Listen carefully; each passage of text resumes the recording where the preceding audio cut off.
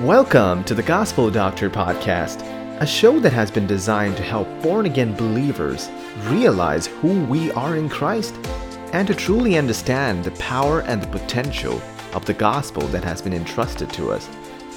My name is Prince John, and I'm the son of the King.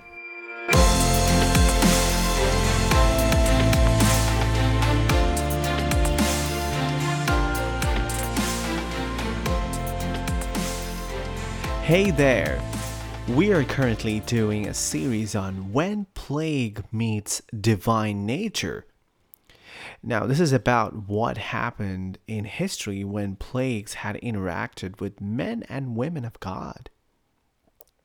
In the first episode, we talked about a historical account of Jesus, which is partly mentioned in the Bible. It was about how Jesus healed Peter's mother-in-law, Lucretia, who was in the last stages of the bubonic plague. Now, if you haven't had a chance to hear it, I strongly recommend that you do so. It's going to be a blessing. Now, that event happened in AD 28.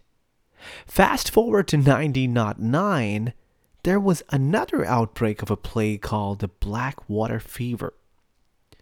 Many people have actually reported that they thought it was the bubonic plague because bubonic plague was called Black Death.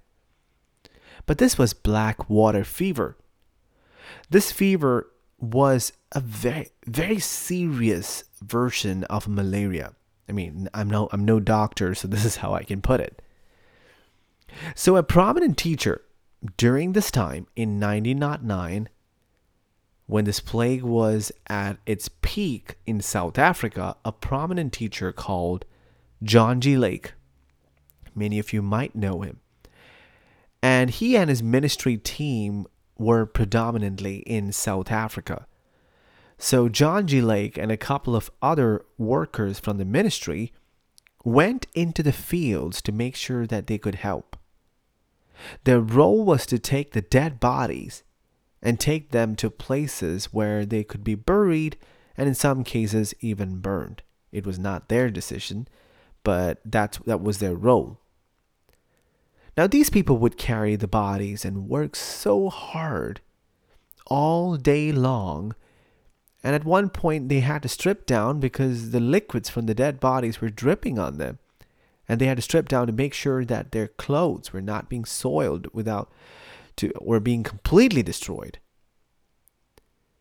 The fact of the matter is that it was really gross. Okay, you can imagine that.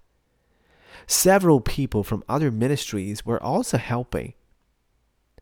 But these people from other ministries and even the doctors who were well trained, surprisingly or not surprisingly, were contracting this disease and dying. People were dying everywhere during this time. During this great plague, they sent a government ship with supplies and huge numbers of doctors. Now, one of the doctors, he was closely watching Lake and his team, John G. Lake and his team, and how they were carrying the bodies. And he was very surprised and very curious about them because they were not like the other doctors. They were not well protected, or as far as he could see, they were not wearing anything which could prevent the disease from happening. Now, one of the doctors, this doctor sent for John G. Lake and asked him, "What have you been using to protect yourself?" "Our team has this preventive measure that we take. And we use all of these stuff for protection. And we make sure that we do this in time and perfectly so that we are protected from this disease. But in your case, you're different. You don't seem to use any of those. Do you have a secret?" And he also said that if a man could stay on the ground as much as you have and keep ministering to the sick and burying the dead, you must have a secret. What is it? So John G. Lake answered, "Brother, that is the law of the Spirit of life in Christ Jesus." I believe that just as long as I keep my soul in contact with the living God, so that His Spirit is flowing into my soul and body, that no germ will ever attach itself to me, for the Spirit of God will kill it. Now, needless to say, the doctor was surprised and he said, don't you think that it would have been better if you used the preventive measures? But then John G. Lake replied, no. But doctor, I think you would like to experiment with me. If you will go over to one of those dead people and take the foam that comes out of their lungs after death, then put it under the microscope, you will see masses of living germs. The doctor did that, and he found huge amount of germs, living germs. And John G. Lake continued and he said, you will find that they are alive until a reasonable time after man is dead. You can fill my hand with them and I will keep it under the microscope. And instead of these germs remaining alive, they will die instantly.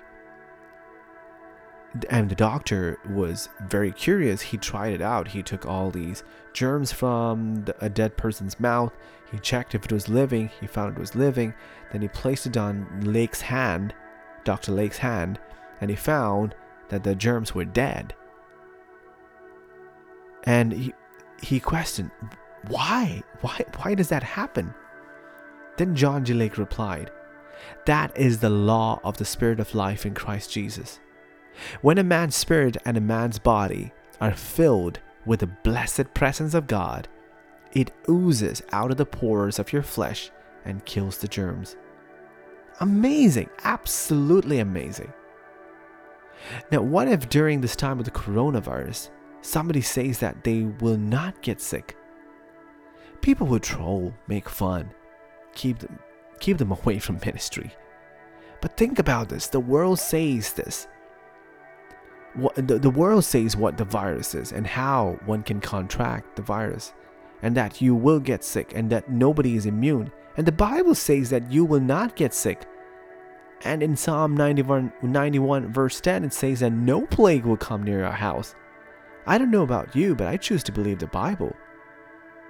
John G. Lake writes something interesting after all of this. He says, suppose, on the other hand, my soul had been under the law of death, or in the case, what he's trying to say is an unbeliever, and I were in fear and darkness, the very opposite would have been the result.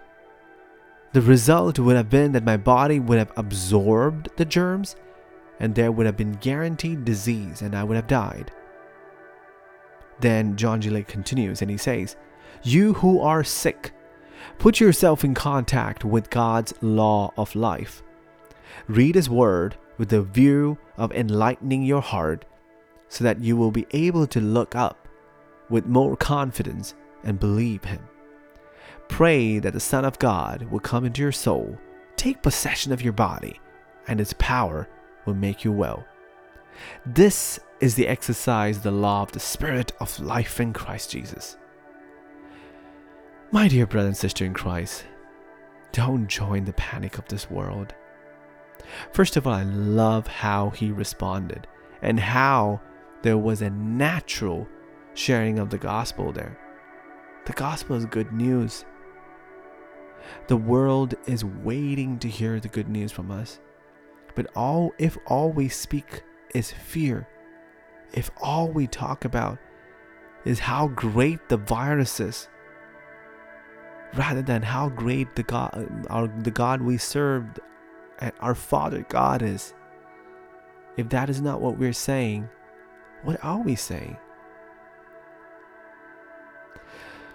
Now, the Word of God says in Psalm 91 verse 10, no plague shall come near my dwelling. It will not come near your dwelling. Now, this is a time of reckoning. This is a time to choose sides. Where do you want to be? Joseph and Caleb were the only one who brought a good report when they went for spying. Which side are you at? This is not different from what Joseph and Caleb did. Either you trust in the promises of God, or trust in the Word of God and what the Word of God says about you, or you don't.